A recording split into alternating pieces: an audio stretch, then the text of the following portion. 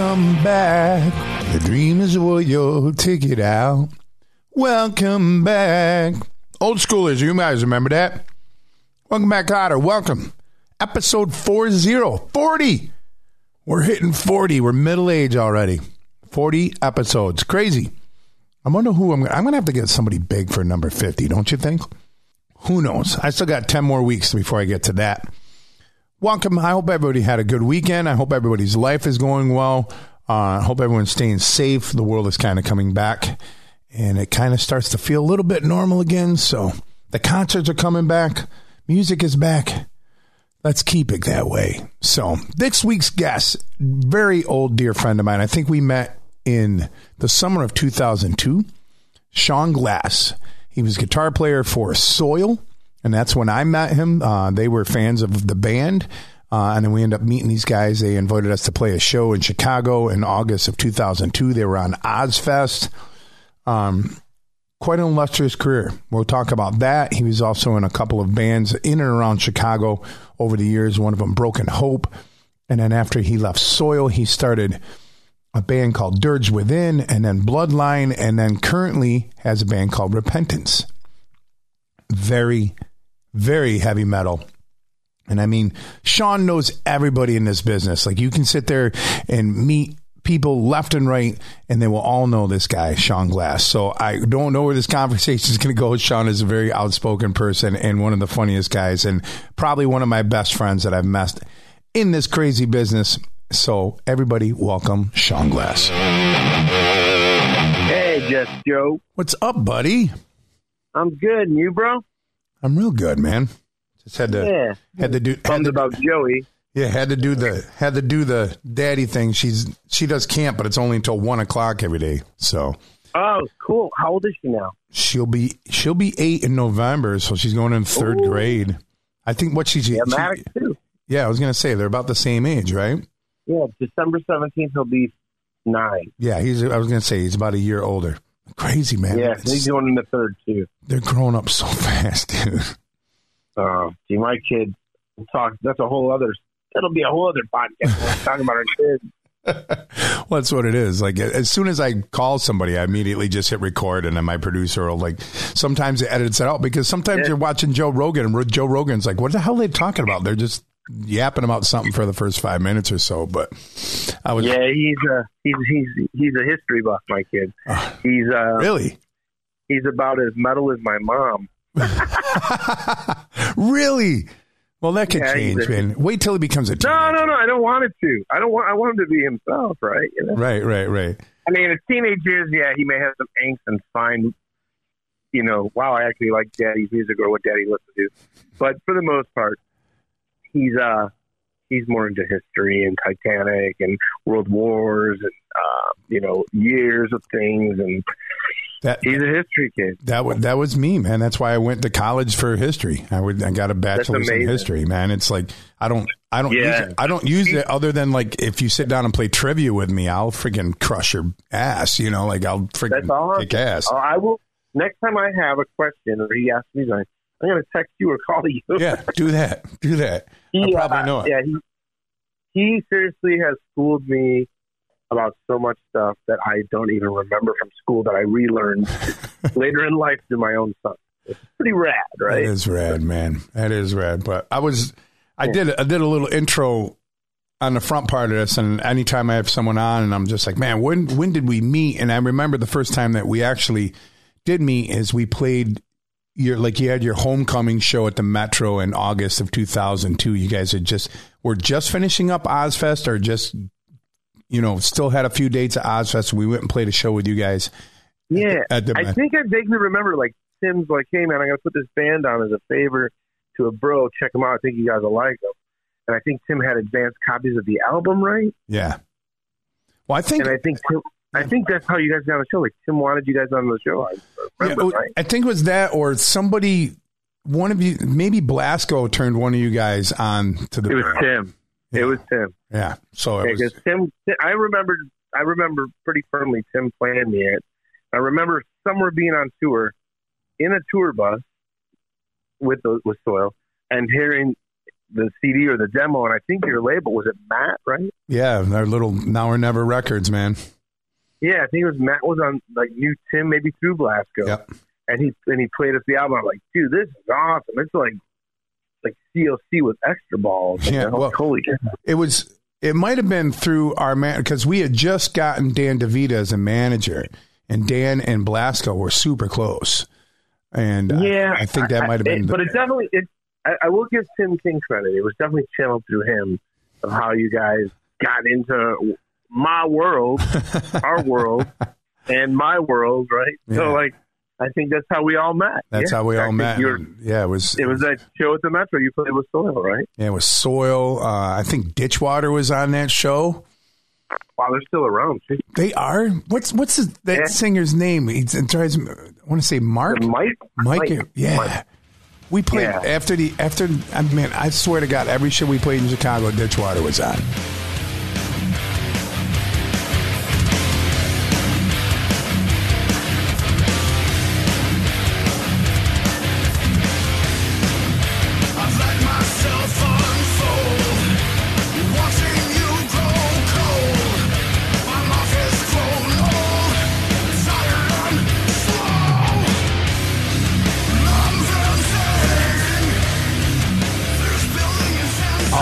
Yeah, I think they put an album out like pretty recently. I don't really. It's crazy. Yeah, I'm not on my radar for the effect, but yeah.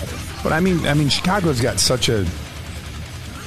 There's such a diverse music scene there. Like, I mean, obviously everyone thinks Chicago and like they think the blues. I mean, obviously, that's where the blues are. But I mean, all the years that especially when we started playing Chicago, and Chicago was always a mainstay for us. We always played Chicago. Shit, we would go up there and play just a weekend of shows just in and around Chicago. Yeah. But like, and I would go and party and get drunk with you. Well, I remember here's one of them. We played a show at the U.S. Beer Company or something, right? And remember that place in the city? Yeah. Oh my God! And it was I don't know, Slider's birthday, and I think Tim's birthday or Adam's birthday. Like, we're all celebrating birthday. We had a cake fight like on stage, and then we ended up back at Johnny K's where you guys were recording. I think Redefine at the time, and we ended up. It was 0304. Yeah. Yeah, definitely. Actually, I do remember because I actually lived in the studio. Made Johnny K's life hell probably, but hey, he was getting paid. Yeah. But I remember living in the studio and bopping in, around town, especially when I didn't have to play, So I do remember us going like all to see Brand New Sin at that show because I remember that corner where the bar was. Yeah, the company. That was a show that Cheeto Feet hooked up for us. I think Lloyd got us that show. Oh, Pretty Boy Lloyd. Boy Lloyd. But I mean, let's go back. Like, when you think of the Chicago music scene growing up there, like what was some of the first like local bands that like got you in, like, or bands that were from the area that might have gotten signed? Like, what was like your introduction to the Chicago music scene? I can absolutely single point it to one band and one person. What's that? Chicago thrash metal band called E-Trope, ZOE. TROPE that ended up getting signed to Combat. Barry Stern was the drummer singer, which was diverse, but the band was pretty much Chicago's Metallica. Like, when I first met them, I was at a Judas Priest concert, and I was really little. I was short, I still am. I'm 5'4", right? But right. I was probably shorter then, 1980, whatever, Judas Priest Screaming for Vengeance tour. And me and my friends, we put together these. It was an indoor venue that had no seats. It was general admission gig, and we put together these garbage cans that we could sit up on so we could see above the crowd, right on the main floor. Right. So we're standing there. I'm like in a Venom shirt or something, and this dude comes up with long hair, glasses, Motorhead shirt. Looks like a more dark version of Dee Snider. He's like, "What's up, kids? Cool Venom shirt." And then he's like, "Can I sit with you guys?" I was like, "Yeah." And he's like, "Hey man, this is my band E-Trope." And he hands us all demos, cassettes of the Metal Log Volume 1. And I'll never forget going home and listening to that tape. It's just my mind was blown. I was like, "Can I swear on your show?" Right? Yeah, absolutely. You can say I was like, "Holy fuck, this is good." And me and my friends were all like, "Wow, we got to go see them," So then he gave us a flyer for the show, and they were playing at a high school in Chicago, and it was called Gordon Tech, which ties in also weird things of picture band members of my very first band when I was a kid went to that school. So the school, Gordon Tech, had heavy metal weekend shows. That's and awesome. E-Trope was playing, and this other band, I think that night, was Trouble. No way. So I went to the show. My dad drove me, but my friends had to sneak me in because you had to be a student of the school. Oh. It's not even like sneaking into a bar. You had to sneak into a school. Into a gymnasium in Chicago, yeah. So how did you sneak in? How would you sneak in? Because you would have like you'd have like a school badge. So what happened was my friends that went to the school, they're like, hey, Barry's going to come out and bring you guys in and say that you're part of E-Trope's like road crew or whatever. And so they brought us in, and Barry's like, just sit up here and put us on the stage. So like the first Chicago heavy metal band I ever saw, right? Local. And it was E-Trope. And then from then on, he became my friend. It was cool also because he was Jewish, and I was Jewish. I am, born in that way, right? But I didn't really know any heavy metal Jewish Chicago metal dudes. So I was like, this guy is God, Right. He was my gateway. Yeah, it was like your mentor, everything. Yeah, that's absolutely. Awesome. Even though I didn't play drums, but he was awesome, and I stayed in touch with him. He watched me as my career, and man, he was awesome. Is he still? He's still alive? Still alive? No, he passed away. Oh, he did? Yeah, Barry Stern. He was the drummer, singer of E-Trope, and then after the first two albums that were on Combat Records, he joined Trouble. No shit. And he was on the very first self-titled Rick Rubin album, just called Trouble. Yeah, I remember that. Amazing album. Oh, yeah. I'm trying to... But yeah, Chicago, like back to your question, man, like Chicago has so many great bands. And obviously, that was for me, a gateway band was E-Trope. But, then there was Thrust. They're a really good local heavy metal band. And then obviously I helped form and create Syndrome, which became a pretty cult band, huge influence on the Entombed and At the Gates guys with Syndrome as an influence. So it was cool for me, to grow up as a teenager and I really create death metal, thrash metal, hardcore Chicago metal scene, Yeah, because I was trying to name all the bands, and obviously I said Soil, I said Broken Hope, I said Dirge Within, Bloodline, Repentance, and I'm like, I know there's other ones that were, in even before Syndrome. that. So Syndrome. Yeah. It was my first band ever, and it's on Spotify. It's called Terminal Death. And it was like my first band in 1986, I think it was. We were just high school kids, But we were, really into like Possessed and Slayer. It's kind of like we were trying to, emulate our heroes. But we put out a demo and it got popular, and then the band was just too young and stupid, and we broke up after putting out a demo and getting some fans.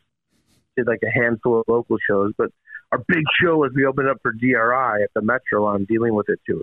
Oh no, that'd be cool. Yeah, that'd have been cool. And we were high school kids. We're like, I'll never forget like just being like DRI's like come in our dressing room. They loved us, knew who we were, and then like we drank all their beer. They're like, they got off stage like, where's all our beer?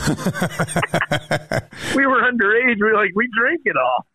We just was here. We thought it was our beer. It's here. Yeah. What are you gonna do with your that? Yeah. But yeah, for me, it's I've played in some diverse bands, man, but at the end of the day, I'm proud of everything I've done, but I'm really, really super proud of this new EP that's going to come out for Repentance. I mean, that's the thing. You've had a long career, and you've had success in different genres or across the genres. You've been in a death metal band. You've been in like Soil was more hard rock and radio rock, and then Dirge Within was a little more. There was still radio-ish, but very different. I mean, everything you've done sounds very different to me, and that's cool. That's what's, as a musician, some people can only play certain things or they're only into certain stuff, but you like have all these shades of gray, and out of everything you've done, your current project being the one that is your favorite, that is pretty cool. That's something to be said after everything you've been through, Yeah, I'm about to drop Hiroshima with this new song. I can't go into it too much, but the label's excited, the band's excited, and what label? Have you even announced the label? Can't announce it yet. Soon. It's all coming soon. Yeah, but I mean, in this day and age, what does a label? What do you expect from a label? Because I mean, your expectations, digital marketing, right? That's the biggest thing. Because back in the day, a label was like, man, they're the reason. That's how they're going to get our records in the stores. But like, what's the matter? Well, you got to look at all these digital outlets, like Spotify and Apple Music. Like, you know, even if I just put my new single out online, I'm not going to get the reach and the love and the inner workings of those people, which are called playlists. And like, so nowadays, a playlist is pretty much the equivalent of like when you went to Best Buy and saw Brand New Sin on the end cap, right? Or on radio, or you're trying to go for radio. It's like now, now it's about getting to a playlist. My band is definitely not built for FM radio 2 p.m. right after they play AC/DC. It's just not meant for it, you know. But kids that like my band aren't exactly our age listening to AC/DC. So yeah, Spotify playlists are that. And, you know, Apple Music and Amazon and all this stuff that people are using platforms, that's really the reach now. And, you know, hey, man, you write a killer song and they start reacting, you will see the views and the streams pop, right? Yeah, I mean, I've had this conversation with people. I'm like, well, I want to get signed. I go, yeah, but what do you need the label to do? Because what a label does now, and even what a label did 15, 20 years ago, is completely different, and light years different than 30 years ago. I mean, they bankrolled everything. Whereas now, you just you can pretty much do it on your own. You pretty much would own, as long as you own the masters. You're not going to be giving up publishing and signing a 7-record deal. Those just don't exist anymore. You know, you just really need a company that can market. I was very lucky, you know, at the end of when Soil got signed to a real label, you know, after we did the Johnny K demo and Halo started popping, we were very fortunate to be at that time in the music industry when rock and major labels had money pre 9/11 and had the dream of breaking big bands. And, you know, like you said, Chicago, man, we had Pumpkins with huge alternative success. Yeah. And then we had Disturbed just bubbling, you know, and then the floodgates just opened here. I mean, at that time, man, in Chicago, the rock scene, especially because of active rock, was huge. Yeah, I mean, you had Disturbed, you had you guys, you had the Pumpkins. Obviously, they were paving the way, but you had other bands like.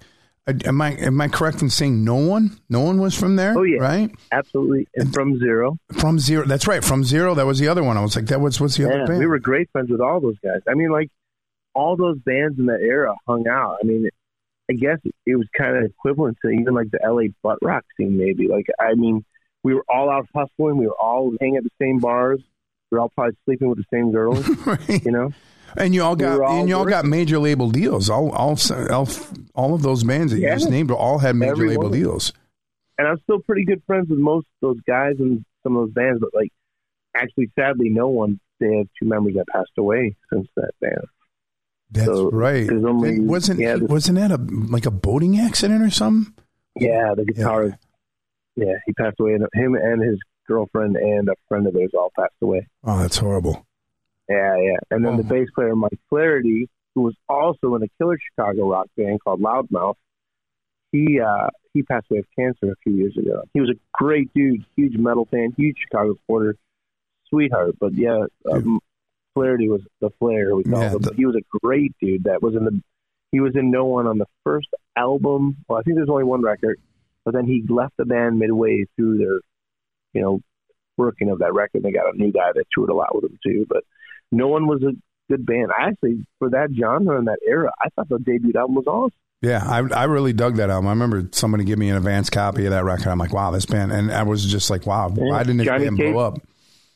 Yeah, Johnny K produced it. And I always told him, like, that was one of my favorite mixes he ever did. I'm like, I don't know what you did on that record, but like that's like my favorite Johnny K. So do you think, I mean, as important as you say all those bands are, I mean, Johnny K produced almost all of you guys at some point, whether it was the main one or you worked with it. He was the guy. Yeah, Johnny K had a lot to do. I don't think Halo would be what Halo is without Johnny K, whether it's my riffs or Ryan's voice or whatever on that song. But I think that, you know, Johnny K helped put such a spin on it. You know, he saw what needed to be done to make that song evolve. He produced it. Yeah. Absolutely. I mean, look what he did. I mean, he had Disturbed, and then eventually, I mean, Johnny worked with everybody at some point. Yeah, Loudmouth too. He did their demo that got them signed, and then their demo actually, most people that were fans of the band really thought the 5-song or whatever EP they put out themselves with Johnny K of Loudmouth. Everybody liked that better than the actual record. They went to some big producer in LA, and he just didn't capture the magic like they had on their demo. But yeah, Johnny K was the hot guy. You know, I don't know what he's doing now. I'm sure he's busy working, but yeah, I think the last thing I saw Johnny working on was Saint Asonia, and he was working on that because my buddy Sal who's the drummer now in Stain. He was the one that ended up becoming the permanent drummer in Stain. He is also the drummer in Saint Asonia. He's from Syracuse. Oh, he was. Sal's from Syracuse. Yeah, Sal's from Syracuse, just 20 minutes away from me, man. And he was always playing in cover bands around here. And then he got the gig as a drum tech for, Stained. And then, I think I met him because Soil did a lot of tours with Stained in U.S. and Europe around the True South area. Yeah, Sal's a great dude. Still plays in a couple cover bands around here, but now that, he is in Saint Asonia and Stain's about to get busy again. And Stain's ramping back up. So he's like, and then when he's home, he's like a studio. He has his little studio, but he also he sells golf clubs. Like he's like a rep for like TaylorMade golf clubs or something like that. That's cool. What a different outlet. Right. He's just, and it's such a great dude. I mean, him and I have always talked about playing. I mean, that dude just hits so hard. He's so good. I bet everybody in Syracuse knows Joe. Yeah, exactly. Yeah, pretty much. It would be hard pressed to find somebody in the scene, but especially in the music, local music scene. Yeah. So let's go back before you started working with Johnny K. You worked with a guy named Steve Albini, which everybody knows did. He did Nevermind. Yeah, he did. He's a Chicago guy, correct? Yeah, he was in a really hip industrial band, like Big Black in the day.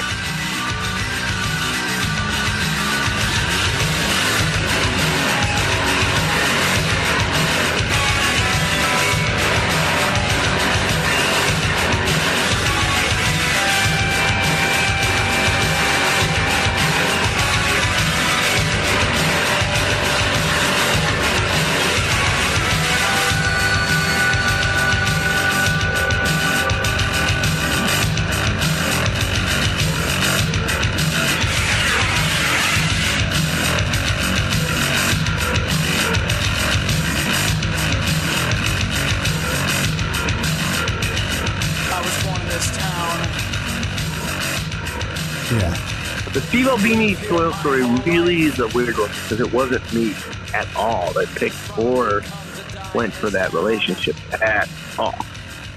I was completely against it, and I think the proof is in the pudding because I can honestly say I hate that record. I mean, here's the thing. I remember when I finally got that record, when I became a fan of you guys and we got to know each other, and then I went back. So you went backwards. And I went backwards, and I grabbed this Throttle Junkies record, and the first thing that jumped out at me, and it wasn't so much that the songs weren't good. I mean, I think the songs were good, but the production was just like, it was so like... From hearing like your main record, your freaking J Records record, and then hearing that, I was like, wow. I'm like, oh, wow. Like this band really progressed, changed, and grew up. Yeah, like big time. Right? Well, I mean, you guys all came from such. I mean, I don't know the story of where you guys all collided, but you guys were all coming from different angles. So it was like, okay, well, yeah. Well, Adam, Tim, and Tom were in a death metal band called Oppressor, and then I was in Broken Hope as a bassist. And then we wanted to start a side project that was more rock, and I didn't want to play bass because I was writing so much on guitar. And Adam was like, "Dude, you just play guitar in this project." And Adam, Tim was playing bass, and then we just started writing, the four of us. And then we all came from death metal bands, but then we needed to find a singer, and we tried out some local guys, and nobody just really fit. But when we started writing that, we were really into, Down, Alice in Chains, this band from San Francisco called Level that had a demo out that was very influential on us. And we went for it. We were just like, all right, man, we are all burnt on death metal. We don't want to dress up like pandas, and let's do other music. Pandas. You didn't want to dress up in paint. So like, but so your record, like, I mean, from what I remember is Halo was like, it was a demo and then somebody in Orlando started spinning the record, correct? And then that was kind of how everything led to getting to J Records, which was Clive Davis's. Somebody from Atlantic Records said, hey, I want to test this song in Florida. Basically what the deal was, we have the first right of refusal. Atlantic, Steve-O that had, signed Shinedown and other bands, he basically wanted to test the song in Orlando to see what happened. And he was friends with the program director in Orlando at WJRR, I think it is, right? Yeah. And basically they had the first right of refusal unless somebody outbids them. So they test the song, it starts bubbling and bubbling. And all of a sudden, all the other labels called, and our lawyer and manager said, hey, Atlantic definitely does have the first right, but you got to outbid them, basically. So, like, say, Atlantic said, hey, I'll give Soil $20, but all of a sudden Clive Davis was like, hey, man, here's $500. Right. Well, it was up to Atlantic to say, all right, I'll give you $600, right? So that's kind of how the circus went. But Atlantic couldn't keep up with the other offers, basically, at the end of the day. And then we had to decide if we wanted to stay with Atlantic or go to other offers. And Clive Davis's check was the biggest. He won the war. But in hindsight, do you think that was the best? I mean, regardless of how things played out, I mean, hindsight, do you think a differently, Atlantic might have been done better? Well, I'll say this. Obviously, I'm not a mind reader or a future or, or whatever the person could do future. But the label, I think, and I don't know, I can't speak for the other guys in the band, but I think I remember us all going, at a couple of failures that Jay did with radio, some things that we weren't happy with during the Scar cycle. I remember we're like, man, I bet Elektra, because Elektra was really after us. We're like, man, I bet Elektra radio guys could have killed it, which was the Capellinis. Right.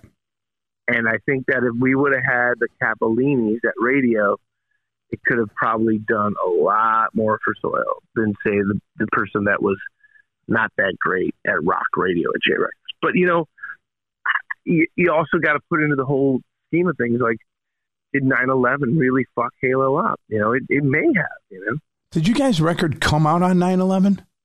Correct. It did. And that's crazy because we were in the era of 9/11.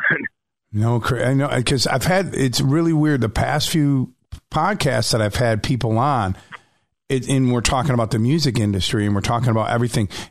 There's all been a 9/11 story. Like I had the guy that was at our record label at Now or Never Records, Mike Scandato, on last week. And he was talking about, like, Now or Never just moved into the office in Jersey City. He was like literally running late for his train. If he had caught the right train, he might have been at the World Trade Center, because that was where his connection was to New York City or to New Jersey City. He might have been there. So he said that. And then a couple of weeks ago, like 3 or 4 podcasts ago, I had Lennon on, and Lennon and I were talking, and she was on tour and her record came out the same day on Arista. And Lennon's album came out on 9/11. Yeah, her record, the one that she did, her major label one, came out on 9/11 as well. So it's really weird that all these people that I've had on here all have these 9/11 stories. My 9/11 story is 9/11 was the day I was supposed to try out for Brand New Sin. I was supposed to go to the practice room. That was my day for my tryout, and then that happened, and then I tried out 6 days later. Where was it? Was it Syracuse? Yeah, I had just moved back. To try out? Yeah, I was living in Baltimore. And I went to Baltimore to go to recording school for a year and a half. And my first wife and I were down there, and then we decided to move back home. And that's like, I heard that they were looking for a singer, and I got my name in the hat. And they're like, yeah, just come home. And I met Slider, and he gave me a tape. He was like, here's a tape of some demo. Like, that's how long ago this was. He gave me a tape with like this demos. And he's like, just sing whatever you want. Come up with stuff and then meet us. When are you going to be home? I'm like, I'll be home. I moved home on the 10th, and then my wife and the rest of the stuff were coming home a week later. So I came home on the 10th to do the tryout on the 11th. And I remember waking up the next morning, and shit hit the fan, and Slider's like, yeah, I don't think we can try out. Oh, today. So the audition was postponed. Yeah, it was postponed to the following Monday. I finally went on the 17th because I had to go back to Baltimore and grab the rest of my shit and move it back. So I couldn't do it. So, I mean, all of us have these weird 9/11 stories. But, I mean, the whole industry changed at that point. You know, I mean, everything changed. But, you know, I mean, I think for music. But at that time, I mean, Napster was already kind of happening anyways. But, I mean, as I've had conversations with people, you know, I tell people, I go, Napster, those guys weren't out to like just crumble an entire industry. Their intent was to give the industry like, hey, we're tech guys. This is where your industry is going to end up. And all the people in the industry are like, no, we're making hand over fist printing CDs. Oh yeah, $20 CDs for dollar value. Yeah, so they're like, all right, well, fine. You know, this technology is going to get ahead of you. You know, I mean, as Josta says all the time in his podcast, he's like, Lars was right, man. Lars was right. You know, and all of us have to admit, Lars was right. He saw where it was going and tried to fight the good fight before it happened. And, you know, you wonder if he got poster child the bad guy. Right, and he got poster child the bad guy. But now years later, we're like, man, the dude he was champion for like everybody, not just Metallica. He truly cared. Uh-huh. You know, but like, I mean, you wonder if the industry embraced that sooner, if things would be different now, you know? I don't think they wanted to embrace it because there's a loss of income. Yeah. I don't think they wanted to accept where it was headed because without all the, you know, cogs in the machine with retail and physical and, you know, all those other things that they benefited, you know, granted the labels were spending a lot more money, but they also reaped in way more profits, you know. So yeah, but it's a lot different selling a 99-cent song now, or you know, I don't even know our kids buying music off iTunes. Everyone's using streaming platforms. My good friend, he was here in Syracuse for a number of years, and he was the program director here at the rock station, and then he left here. He got fired, and he is now the rock programming director for Apple Music.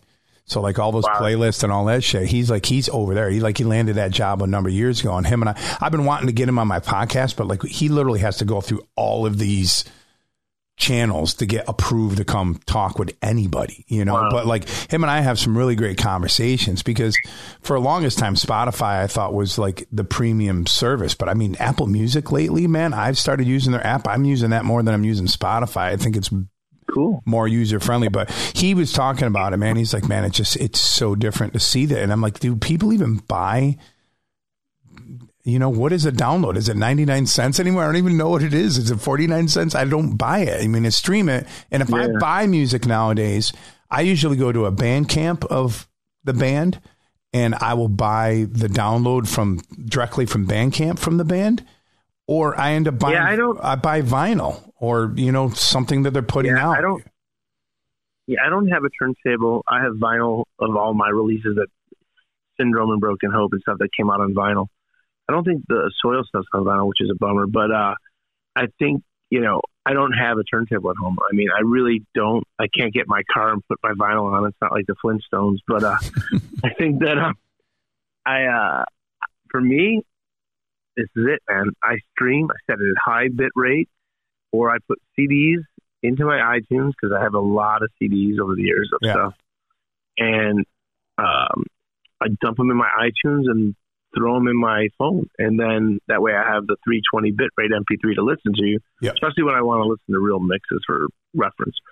But everything usually is hard cable to my phone to my car, and I stream it. And also, I usually, you know, buy CDs of albums I really want, like the Fear Factory or Trivium or whatever. So I usually will buy it off Amazon, and I'll order the physical CD, and it'll probably be here in 2 days. That's it. Yep. I just don't have time or even know where to go to buy the CD. No, I don't either. I mean, I go to a few record stores. But I buy vinyl because I actually have a turntable. I listen to it often, you know, and but like even when you go in the stores, like there's even the one store, our mom and pop place that we have here in Syracuse, you know, they'll have newer stuff, but they won't have a lot of copies. So if you want something like, you know, an underground artist, that's not like a big name artist, you got to ask them to order it, you know? So it's like, why am I going to ask you? They'll go, oh, we can order that for you. I'm like, so can I? What do I need you for? Then I got to come back to the store. I'll just do it on my phone and it'll be at my house. Now that we have these Amazon warehouses, these huge Amazon warehouses right near my house now, we're getting like same day, next day delivery. So it's like, that's going to be here in no time. You know, and the cool thing is that when you buy the CDs, most time you get the digital download with it. Or when I buy the vinyl, you get the digital download. And if I don't even buy a CD or an album, I will buy a shirt or something like that, you know? So like, and I'll do that to the bands I really care about. You know, I'll give back to them somehow, some way. And knowing nowadays, I mean, here's the thing. You're putting out your newest record, but like you probably own the masters, right? You know, it's your deals with labels now are more or less like a licensing deal than giving up all this stuff. And then you just never going to recoup. Like your chances of recouping now are way better than they were back in the day. Absolutely. Absolutely. Different world, man. Different world. So, what do you think? I mean, because you've worked with a bunch of younger bands. That's kind of one of your things that you do on the side. You've helped a lot of bands over the years, and like, what kind of deals are there for like an up and coming band? I mean, what kind of a deal do you sign now? I mean, do they get any money to record? Do they get? Anything?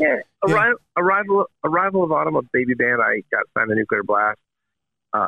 Their debut album Harbinger came out like almost 2 years, and it was a good deal. There was money, there was budget for video, it was all realistic and doable, and the band had, you know, not a huge social media presence, but the demos that Jason Sukoff produced were killer, and you know, Monty kind of really believed in the band, and you know, we got them signed. I got them on tour with In Flames and some other stuff before COVID hit, and then boom, now the band's starting a new album really soon, and we're going through the deal right now. Obviously, renegotiations, but things are a little smaller. Things are a little different. Yeah, I mean, but you know, you got to do what you got to do to make things happen. But you know, nowadays, man, you got to look at technology too. Like, you know, I have recorded the whole new Repentance basically in my friend's house. You know.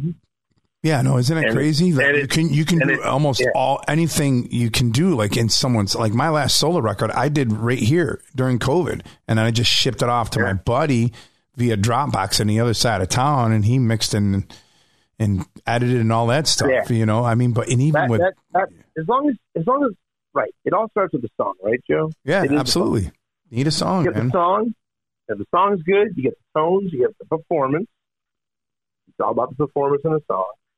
Get good tones, do some DIs on the guitar in case you don't know how to get good guitar tones, right? Yeah. Then you send it off to a professional mixer and master, let them do their job. And that's really where it's at, because, you know, you got to have a good mixer. At the end of the day, you know, from Soil to Broken Hope, all the albums that I've been involved in, the Bloodline, like I always made sure that there was a professional mixer to do their job at the end of the rainbow, because, you know, some of these people that just try to save a buck or do it themselves, you're gonna not. Yeah, I tell people you're not going to present yourself the way you envision with doing most guys that with your own DIY mixer, because you know you may save the money, but you're going to ruin the. No, if anything nowadays you want to spend the money on is you want to make sure that sounds good at the end of the day. Like if you're going to cut corners in the other places.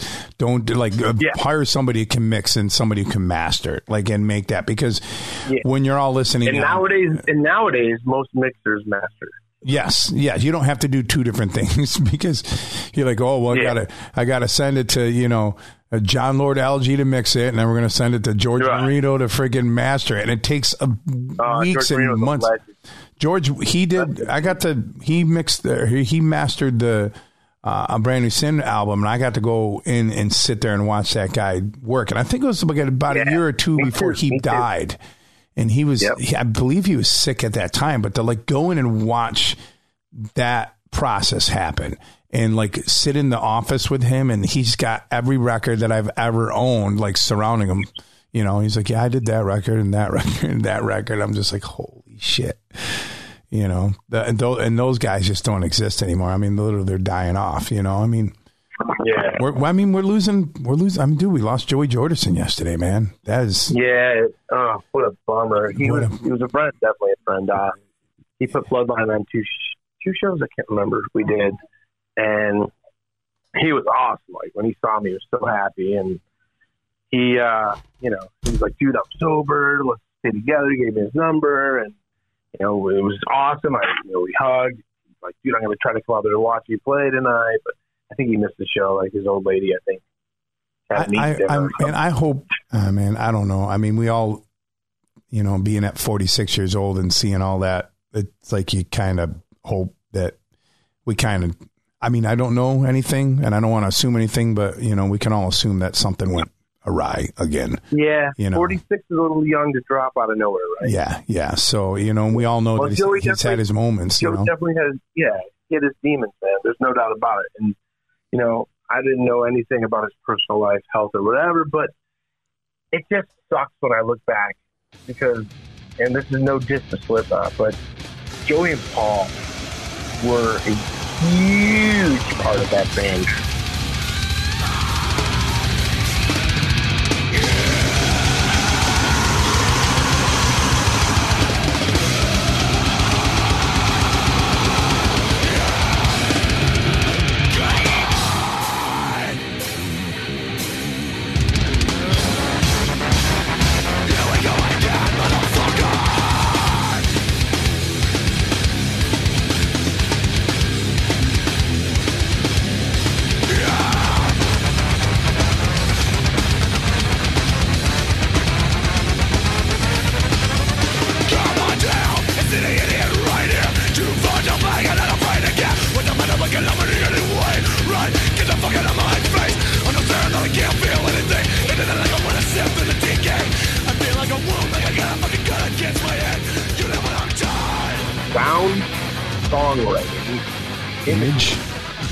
Yeah, and Clown Sean definitely is also a huge, visionary for that stuff. But, Slipknot would not be where they are right now without Joey and Paul. And having those two guys gone, it's sad, Yeah. Hey, props to them for continuing and moving and evolving and making the band bigger every year, I'm sure. And they're pretty bulletproof at this point. But, yeah, they are. There's no denying that Joey and Paul really made Slipknot a huge band. And without those two guys, they wouldn't be where they are. I don't think Slipknot would exist. Nope, absolutely not. As the more and more stories, we definitely lost a big one, especially for extreme metal. Because and the other thing about Joey is, granted, I grew up playing death metal, Broken Hope and stuff, but like Suffocation, Morbid Angel, Cannibal Corpse, all those great death metal bands influenced him. And when he started putting blast beats in a mainstream band, playing arenas, like when they put out Iowa and just started blasting, that stuff influenced so many kids to do their homework, to learn extreme metal drumming. And he put it on the map more than the guys that were doing it prior. Right. I'm not saying he was better or worse, right? Yeah, but Joey Jordison single-handedly put death metal drumming out to the map. Yeah, because he, you hear some of those Slipknot singles that became huge, and you're like, what made Slipknot sound so, I mean, there was a lot of things that made it different, but like that drumming, man, like you never heard that style of drumming on active rock radio ever.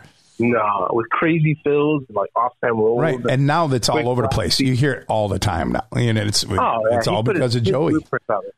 Same with System of a Down, though. Like, that drummer was doing blast beats on real, kind of commercial mainstream rock, and like John Dallin and all, I think that's the name, right? Yeah.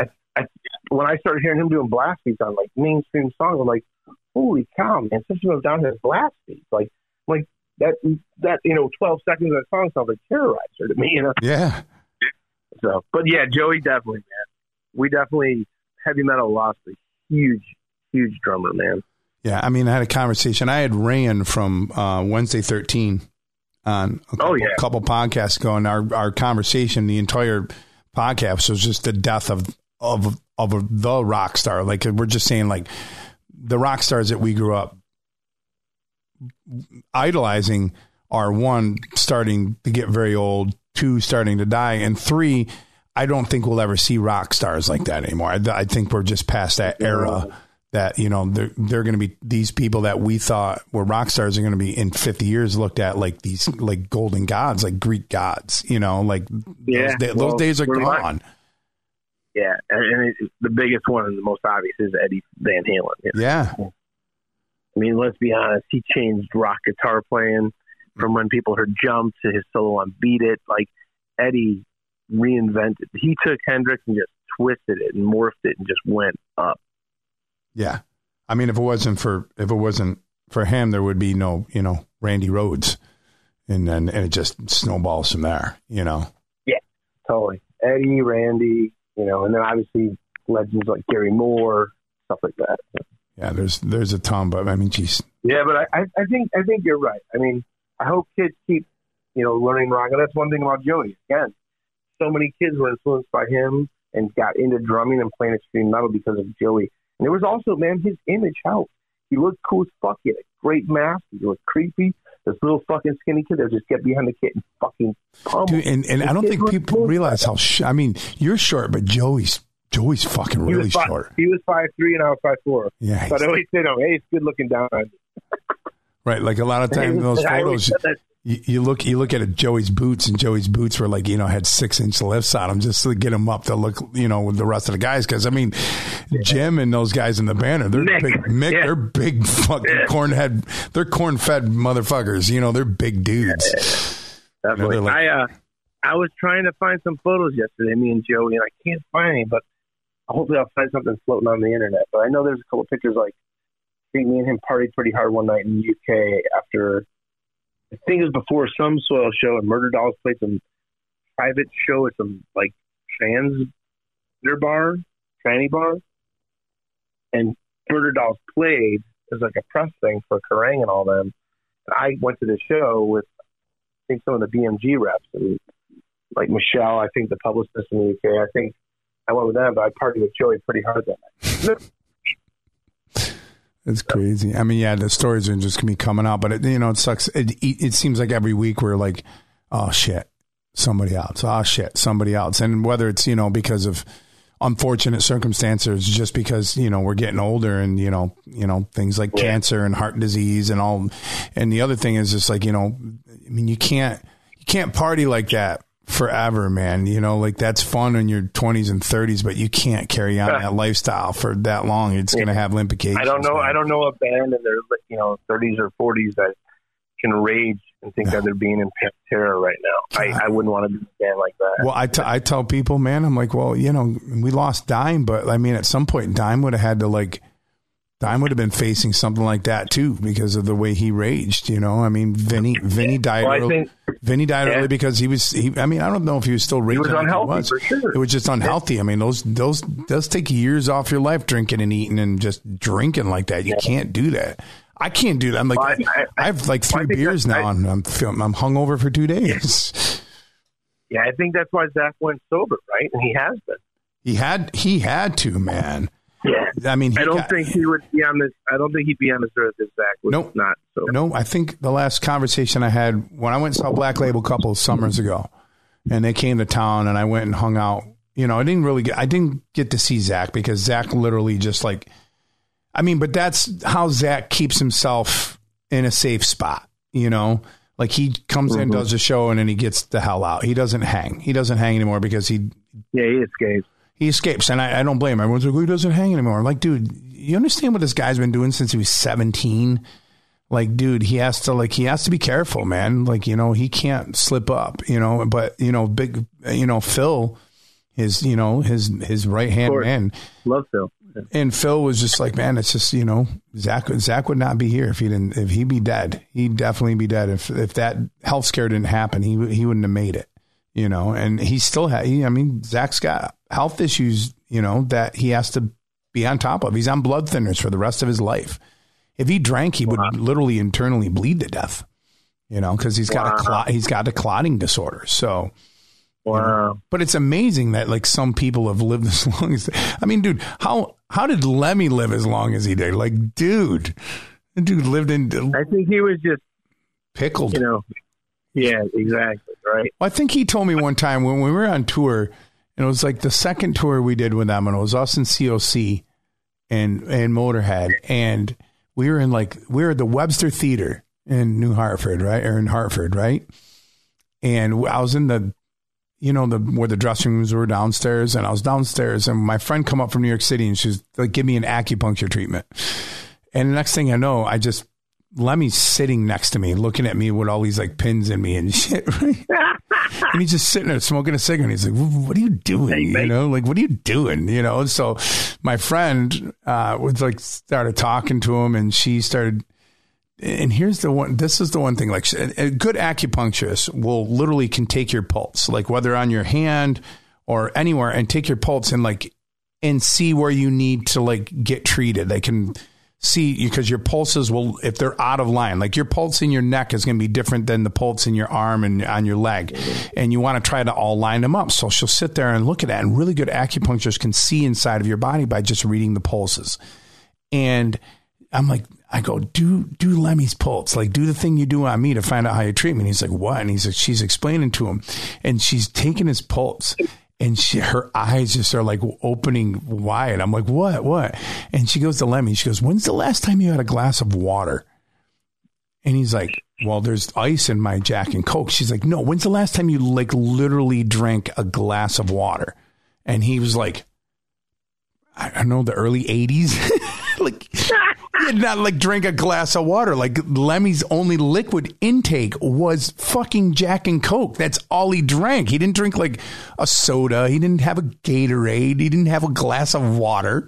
He had fucking Jack and Coke from the minute he woke up. Or if he slept at all, there was times that dude would be up for like 4 or 5 days. So did he start drinking water after? No, he didn't. Like, he's like, there's ice in my drink. I don't need water. And then she said some other stuff. She's like, well, you got beat up. Did you have, kidney problems when you were 13? Did you break your ankle? He's like, I got jumped by these kids at that age. Like, she could see all that stuff. But then Lemmy's like, I get out of here. You're freaking me out. Wow. But he literally said he had not. And then for him to live that long, like, could you imagine making it into your 70s and not even drinking a glass of water for like 30 years, 40 years? Pretty amazing. He lived. It's amazing, man. But like, all right, so let's talk about repentance, man. Like, I mean, you've had, since Soil, you had Dirge Within, you had Bloodline, and then there was kind of Dirge Within for like a hot second again, and then now this. Is that the right lineage? Yeah. Good. Right. You're right. Yeah. So, did Dirge Within, 2 albums, E1, and then Rocket Science Ventures. Then the singer said he was done with metal, went to a couple of lineups, like bands do. And then out of the ashes of that, started the Bloodline with a few members that were still left over from Dirge Within that didn't want to stop rocking with me. And we found Travis Neal. He was in Divine Heresy on Dino's second album, Bringer of Plagues, I think it's called. Yeah, I think. And then Travis was in San Diego. That was kind of hard, but we did tour. We went out with El Nino. We did some shows with Vimic, Joey, and we did a tour with Fear Factory. We did a really huge show in Chicago at House of Blues with Steel Panther that really helped the band dramatically get a fan base. Really, really. It was a really good show for us because we really delivered the goods. And Century Media put out the record, We Are One. We were really proud of it.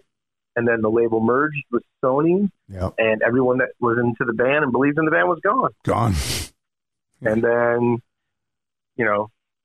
Travis was starting to feel that he couldn't be in a serious band. He was having personal problems. And we're all on good terms, by the way. I talked to those guys.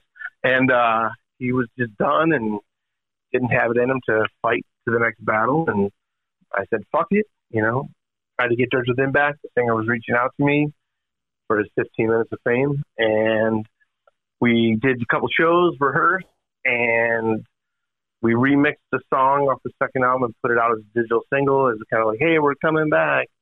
And it was a more commercial song called Memories.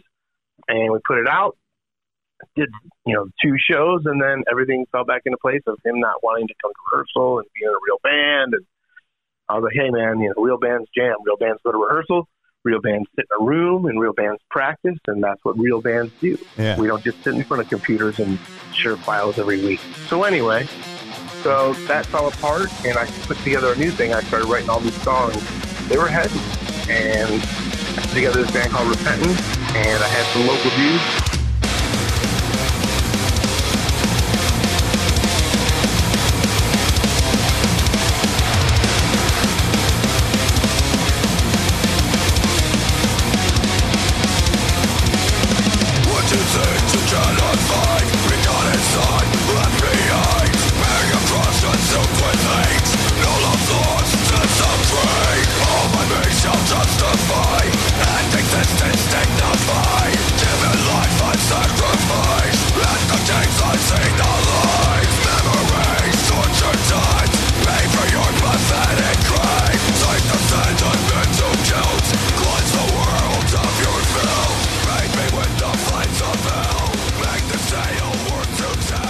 and a singer from Canada, and you put out the record. You had another singer for a hot second, right? That dude was. Yeah. Do we even want to mention his name? No, probably not even give him his. No, there's no need. No need to. But the dude's a nut job. And but so how'd you find this? Completely somebody that I would never want to ever be around. So anyway, so how'd you find this guy, the guy that you have singing now? How'd you find him? I can't announce his name, but he's been a friend of mine for a long time, and he's been in some bands that put out a couple records, and he's killer, and he's exactly what I wanted for a singer from the get-go. That's why I feel Repentance Now is being reborn in more ways than one. Right. So many ways. And the word reborn I cannot reiterate enough. So put out an album, God for a Day, and I had to change the lineup because a couple guys in the band didn't get along, and then a couple guys are in like multiple cover bands, and a couple guys, I think one of them's a wrestler. So I was just like, I can't get these guys to rehearse, and I just, it's mainly two people I had to get away from in my life. And so now I have a whole new lineup of killer people that love to rehearse. We're finishing up in the studio right now, and the first single is ready to go. First single's mixed and mastered, and the rest of the EP is being finished right now. And can't say this enough, but I'm really, really, really happy. So where do you see? I mean, your vision for a band when you got Soil signed, and when you're signed with Soil, and where you're going with that, your vision then is completely different than what your expectations are for this band. I mean, things are different. You're married. You're a family guy. Like, what would you love? What would you love the most? Because, I mean, you don't want to be 300 dates a year, 200 dates a year, and just be away from your son. I couldn't imagine that, But I want to do smart touring. I want to go out and do shows here and there.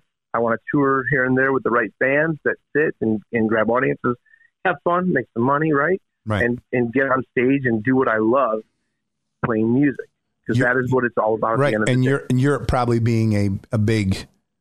Is that a target for you? Because, I mean, you can go to Europe. I mean, think of all the bands that we know that, like, just go over, do the festivals in the summer, do a couple of things, and then they come home. And that's what they do, because metal still is alive over there. Well, that's one benefit of the label I'm signing with is they're based in Europe and have a very strong foot in the European metal world. Because that's important. So that was one thing that I haven't had in many years. So that was one of the things we had it in Brand New Sin. We had it in Brand New Sin, but Century Media for some reason never wanted to send us to fucking Europe. Like, dude, you're out of Europe. Oh, this kind of music's not popular. Oh my God, man, dude! If I tell people the tours that we had to fucking turn down because they weren't going to get behind. Our first tour that we got offered to go over there with was Stone Sour and Saliva, and we were going to open up.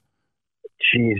And we were on Now or Never, and Now or Never is like, dude, we got to get European distribution. We're like, who gives a fuck? Let's go over there and we'll get distribution after playing these shows. Distributions. We're going to these shows and we'll sell tons of CDs. Right. There's your distribution. And then somebody will sign us because they'll see us blowing up on this tour. Buzz, the UK so, we couldn't, so we had to turn that one down. And then from there, we had DeVita as our manager, and Dan's like, well, dude, every time Life of Agony goes to Europe, you're going to go.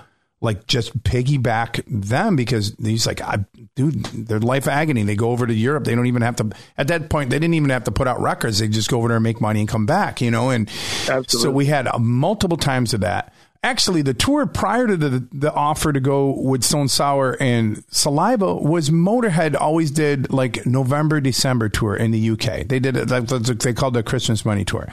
And we did the tour with that, and they wanted to take us over, and we couldn't go over. And Motorhead wanted to take us another time. Life Agony wanted to take us another time. Like, oh, dude. And you know what? Why many. did the record company not do their job? You signed the band. Right. The album's out. We're getting tour offers. Now it's your turn to be a record company and support the artist that you signed. Right. The label didn't have anything to do with the thing. We were just getting these offers. Right. Motorhead wanted to do it because they liked us. Lemmy was a fan. And Stone Sour didn't make that happen. But Saliva's management at the time, I can't remember who was managing. They had a big manager at that time. Yeah, Nickelback's manager. Yeah, he had a lot of clout. So he dug us, and the band pushed for us, and they got us that because they were doing because Stone Sour hadn't really broken over there yet, and they were still doing like Academy 2 or Manchester 2. Yeah, they were still doing the smaller things. But man, I'm just like, that's the one thing. Like you talk about, like if you maybe went to Elektra, I have no problem with the labels that we had. I think our band just lived in this really weird wasteland, and not a wasteland, but just in between thing. They didn't really know what to do. I think our band would have done better now with the current sound. I mean, bands like Texas Hippie Coalition and all those other bands got really big, not bigger. That became more of a thing. But like we had to turn down, like if we didn't have to turn down these tours, like in even 2002. Turning down European tours like Motorhead and Stone Sour, your record company's dropping the ball. It's not your band. At that point, it's your record company not doing their job because they should have got behind the band and gave tour support and got you over on those tours. Just like fucking borrow the money from somebody. Get $20,000 to just get us there. Who cares if we're getting paid? We'll sell merchandise. We'll make it happen.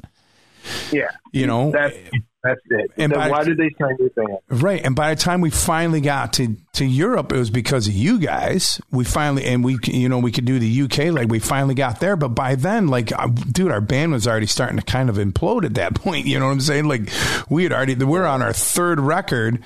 And then by then, what album? That was on Tequila. You were on Tequila when we toured Europe? Yeah. So like Europe, right? Not just UK. Right? Yeah, no, we just did the UK portion of it, and then you guys went into Europe, but we couldn't do the rest of it. I can't remember why. But was Lennon on all of it, or just UK too? No, I think Lennon was on the whole thing because I think Lennon was the only one that was on the own thing, and then Godhead and us. It was Godhead. Yeah, right? Godhead was on the UK portion of it as well. But Glenn was a good guy, the drummer. I like. Oh, Glenn was great. I saw Glenn. Glenn did not. Oh, it's a lot longer ago than now, but he was in Hollywood Undead for a little while. He was the touring drummer. Ooh, and then he married some like porn star, and there was this huge porn star he married, and then it fucking like it was some tabloid shit that went on with him. Wow, I didn't know it. Yeah, like look him up. Like he married like this massive porn star. You'll know her name. Like, oh yeah. Is he still with her? No, like some shit happened. Wow. Like it was a really bad divorce, but like he was like, he's still around because he reached out to me. Yeah, he was a good dude. And I actually still talk to Jason from time to time. And he's country now, right? Yeah, he's just country. And he's got a great studio out, and his studio is a very busy studio. He does a lot. Where's he at? In LA, Hollywood. Cool. He's got a studio out there that does a lot of like, not just music, but like a lot of film and TV shit. You know, he's got, and cool. He was a great guy. Yeah. He makes his living doing that, and he's got a big beard now, and he sings country music and stuff. So cool. Does he like it and he's happy? Yeah, man, he's fucking happy. I mean, I think the last time I spoke to him, my buddy Rayan there was in Wednesday. Rayan and I got super, super close over the years, and he's one of my best friends. But he was out, and him and Wednesday did another Bourbon Crow record a couple years ago because. Here's a crazy story, and I tried to do this as well. He had somebody call him. Wednesday's old manager called Ray and said, "Hey, do you want to buy the masters of the Bourbon Crow shit?" He goes, "I just don't want them anymore." He goes, I'm kind of getting out of the music business, and this is what it's generating, and I'll sell you the masters for $3,000." And he's like, "All right, man, I'll buy them," and bought them, and then they ripped everything down from from all the streaming services and then put him back up under his name, under, all that, and told Wednesday, he goes, I'm going to buy him. I'll do it. And this is just going to be your cut and all that. And then all of a sudden Bourbon Crow got this like resurgence, and they did like they were just trying to raise like $15,000 to like, he said, he goes, I'm just doing a Kickstarter and try to recoup the money that I made or that I spent on the masters, saying, hey, we're going to do this and I'll put out this, I'll press this again or something like that.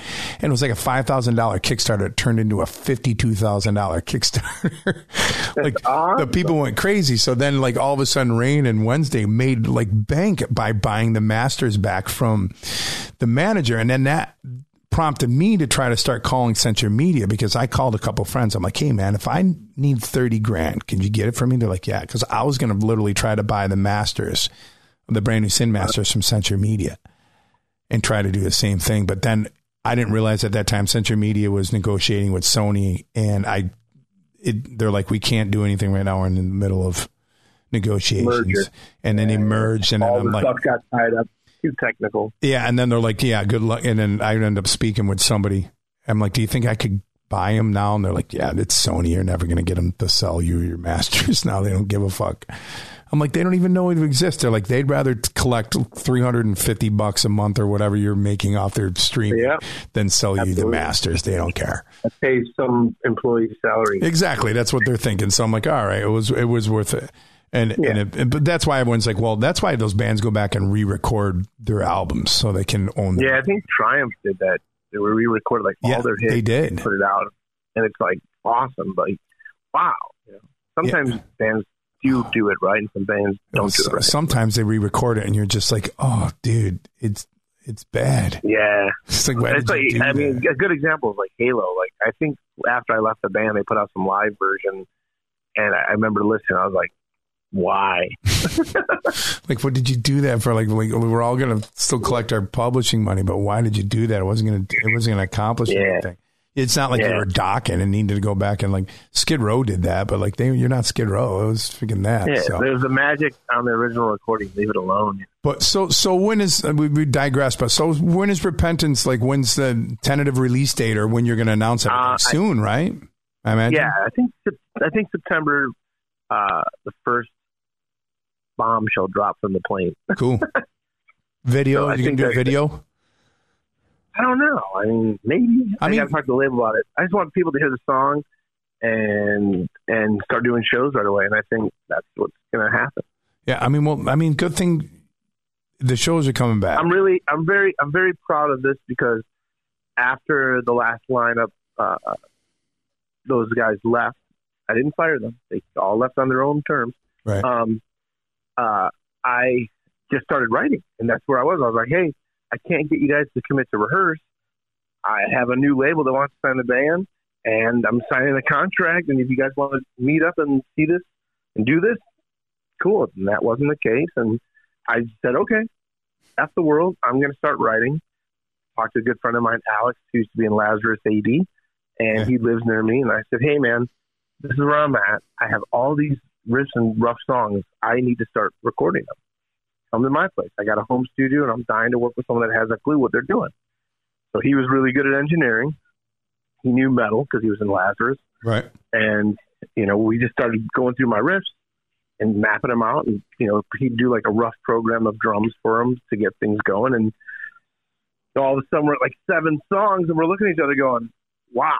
And he's like, dude, you need a singer. You need this. You need a drummer, bass. I'm like, okay. So I just started putting together lineups, and then I'd be rehearsing with the band, and then going back to his place and finishing demoing. And then all of a sudden I was like showing these guys the new lineup, the new songs, and they're like, okay. I'm like, and then learn these old Repentance songs, because I'm going to keep a couple old songs for gigs, because I wrote 90% of the music on the first record, right? So I was like, let's do this, and now here I am with a new band and a whole new recording, and we went back and forth in the studio. It sounds like part of what makes it so satisfying for you is that you have like, and this isn't an ego thing, but like this, you have really a lot of control over this, and this is more of your baby than it is like, you have a band, but this is really spawned out of what you wanted to do, Yeah. And, and I've told every member, like, hey man, if you don't like my music or don't like me as a person or don't like the style of music that this is, don't jump in, man.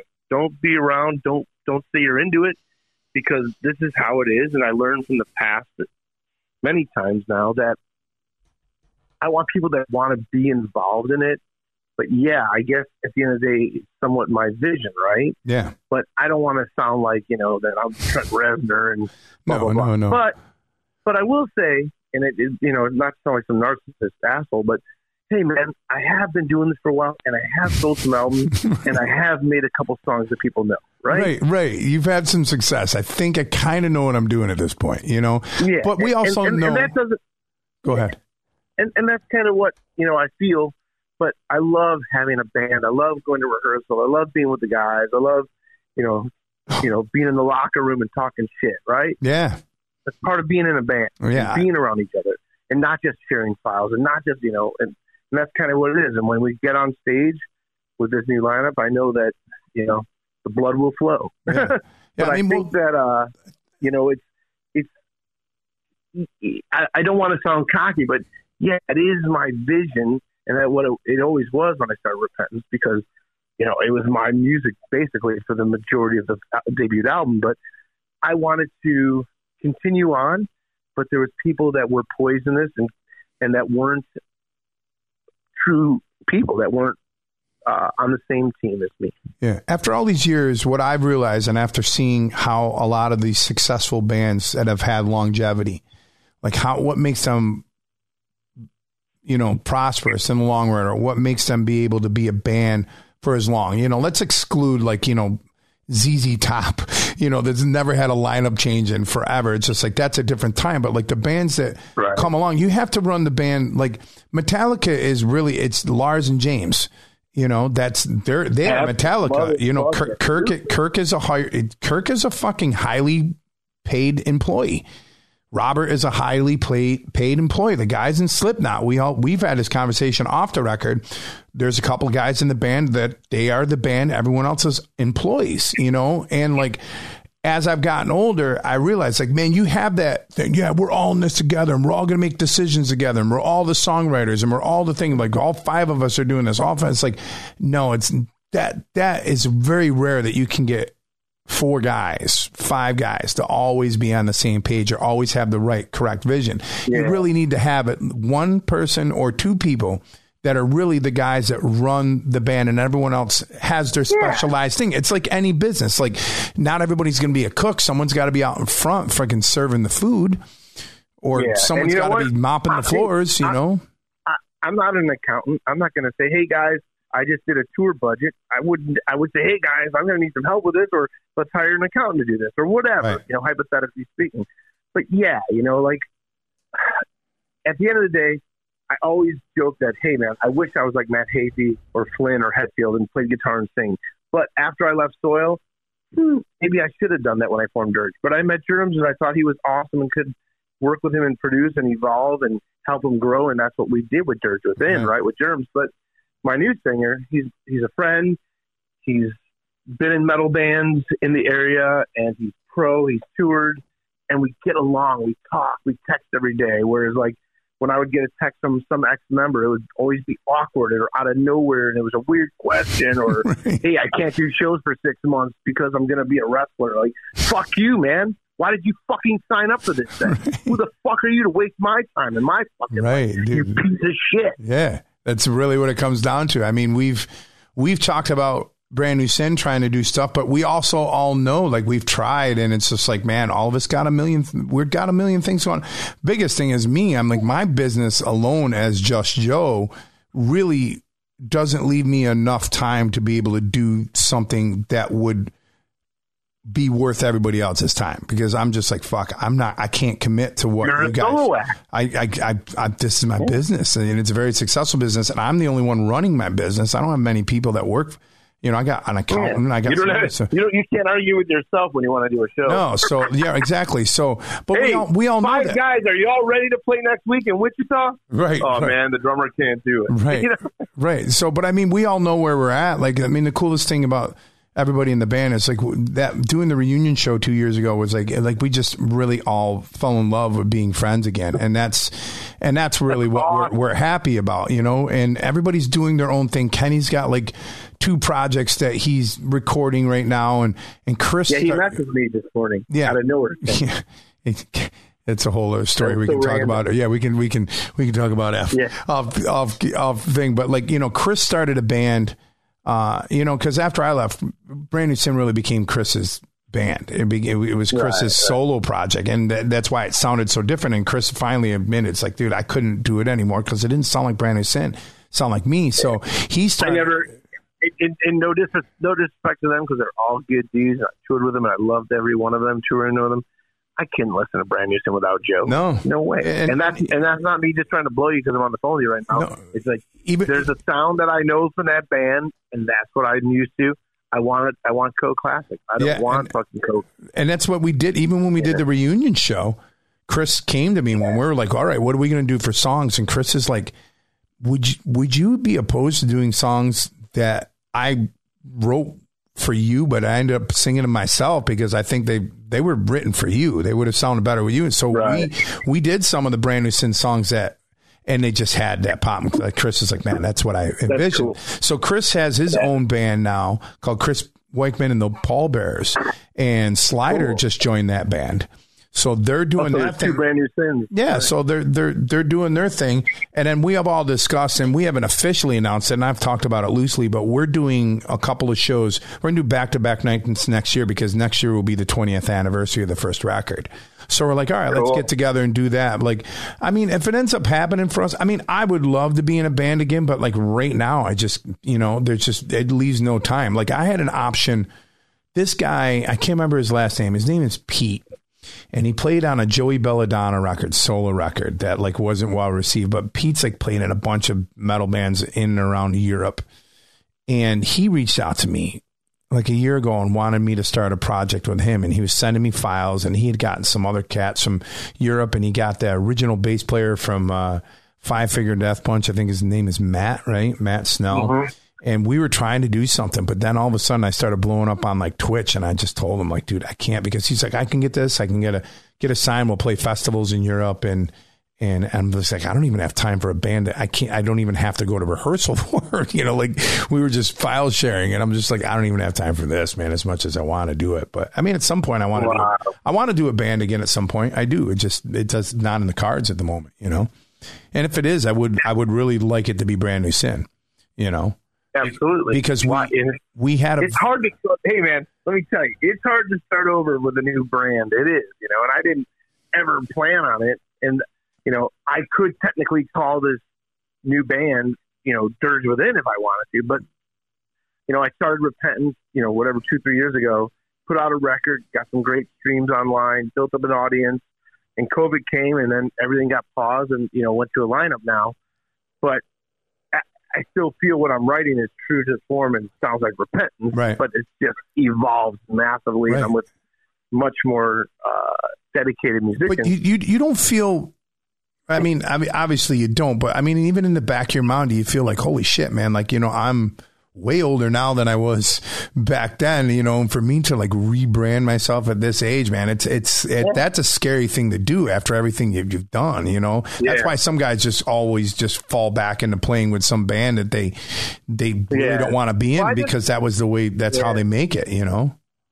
Yeah. I mean, I've had offers from other bands to join, play guitar, and, you know, I'm not going to name any names, but it just wasn't my music. It wasn't my music, right?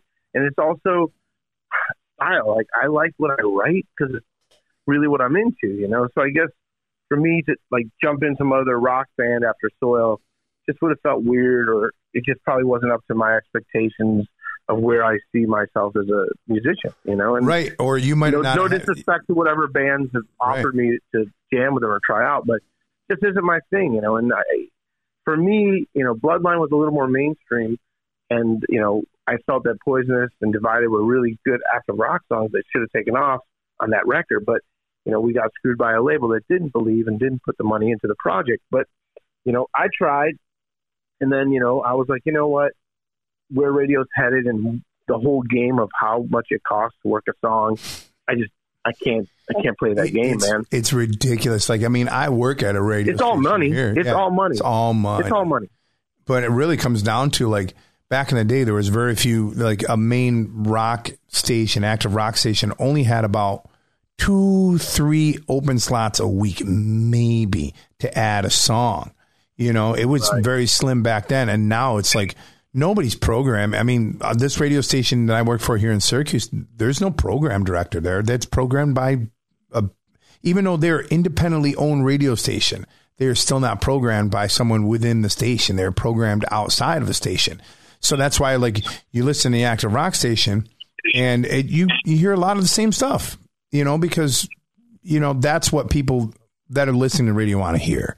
So it's really tough to break a new band on there. And here's the other thing. And I said this to Lennon, you'll get a band that starts getting a ton of spins around here. And that would always equate like, hey, we're going to do a club show. And the band comes in here and they freaking sell out the club show.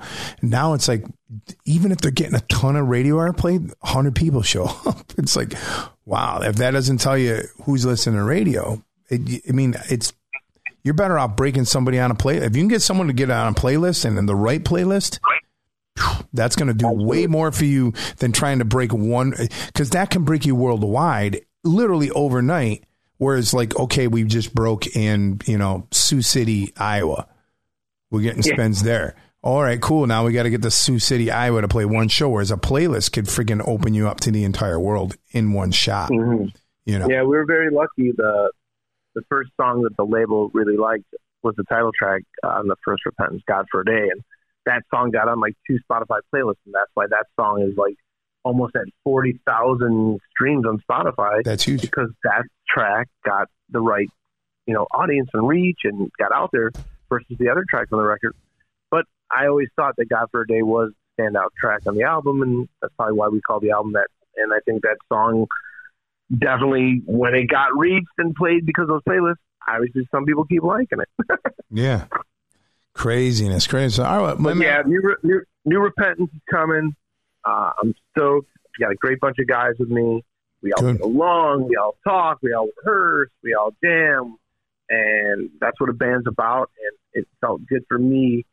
It's perfect timing to reinvent and reborn and repent and kill and write great metal, and I'm stoked to be where I'm at. I'm stoked to hear it. And when I put this all, you will hear it. Really, yeah, I'm sure. So I mean, and we'll have my producer always throws in all this little things and stuff like that. So there'll be probably some old Repentance in there and stuff. You could like throw that. a Halo scream in there. He probably could. Yeah, he'll probably do something. But I'm stoked, man. I hope. You know, it sucks for me because I never have had that closure with my old band. Like, we've never had that. No, and it sucks when I see guys like Joey die. I'm like, you know, one of us, the original 5 Soil that made that band, like, one of us, God forbid, could go. Yeah. Well, I mean, I always hope that at some point it does, man. I never say never about anything because, I mean, shit, Guns N' Roses got back together, you know? Yeah, they were a little bigger. Well, true. Exactly. When somebody's coming to you like, hey, we're going to give you each $30 million up front. All right. Yeah, I think we'd like each other again. That's a different story. Money talks. Money definitely talks. But, you know, man, I'll let you get back to being a dad. I got to go out and check on my daughter. I think she's probably just playing on her iPad and playing Roblox, and, you know. Minecraft, Roblox. That's all she does, man. She loves it. Oy vey. Joe, right, man. Thanks for having me on your show, brother. You're welcome, brother. I'll talk soon, all right? All right, homie. Metal up your ass. Yeah, you guys can see why I love talking to Sean. I mean, Sean is he's real, man. I mean, he's been in this business a long time. I mean, he's dating himself back to 1984, going to see Judas Priest and then being in a band in the mid 80s. So, I mean, you're talking 40 years of business, you know. I mean, he's been there and done that, and in the metal and rock world, and like I said, he knows everybody. And Sean and I have the most interesting conversations sometimes, like off the record, and I would never bring that up during our podcast, you know. I mean, when you talk as friends, you talk about other things, you know. So, but he did everything he could to help Brand New Sin out, and I always am grateful for his friendship for that, because he was a fan of the band, and, you know, it was things like that. And he helped us along the way. And I mean, he loves music. He loves music. That's why he works with all these younger bands. He just truly loves music. He's not out to like shyster somebody out of their work, or no, he wants the world to hear really good music, and really most of the time, like really heavy music. So go down the rabbit hole. And, you know, if you're listening to this on Spotify, go over to my socials and you'll be able to find the links to Repentance. And you can go back down the rabbit hole and listen to Broken Hope. You can listen to Soil, which is unbelievably good. Their 2 records, Scars and Redefine, are just, they should have been gigantic. Should have been gigantic records. You know, for what reason they didn't. It's the business. But it's always good to have Sean on. And as you know, he's full of it, man. He's full of knowledge, man. He's full of like energy. You know, I mean, I won't divulge Sean's age, but I mean, for him to still want to be just like plugging away and doing what he does at his age and not be jaded at the business. Most people by this time are just completely like, fuck the business. They're jaded. They have a shitty attitude towards it. And he doesn't. He still has the same fire under his ass that he did when he went to that Judas Priest show and he met that fucking drummer from Zoetrope. Like, that is fucking awesome, man. That is fucking awesome. So, Sean, thank you for coming on. Next week, I think I got something really special lined up for next week. I'm hoping that it all works out the way it is. It's a current person that was just on American Idol. So we're going to go in a completely different direction. And this person has a hell of a story. So I'm hoping that this lines up. I got to do some emails and all that stuff. And again, I'm really digging. If you guys are liking this, man, share it. Tell everyone about it. I'm still looking for some sponsors. And I'm going to be doing the Rockin' Podcast, which is going to be everything mental health and physical and in that realm, that hopefully this fall, man. I was hoping by September, but at this point we're almost at August and I'm just haven't gotten there yet, but it will happen. But in the meantime, this podcast is going to keep happening. So I really appreciate anybody who takes their time to listen to me. I love you all. Be safe and see you on the flip side.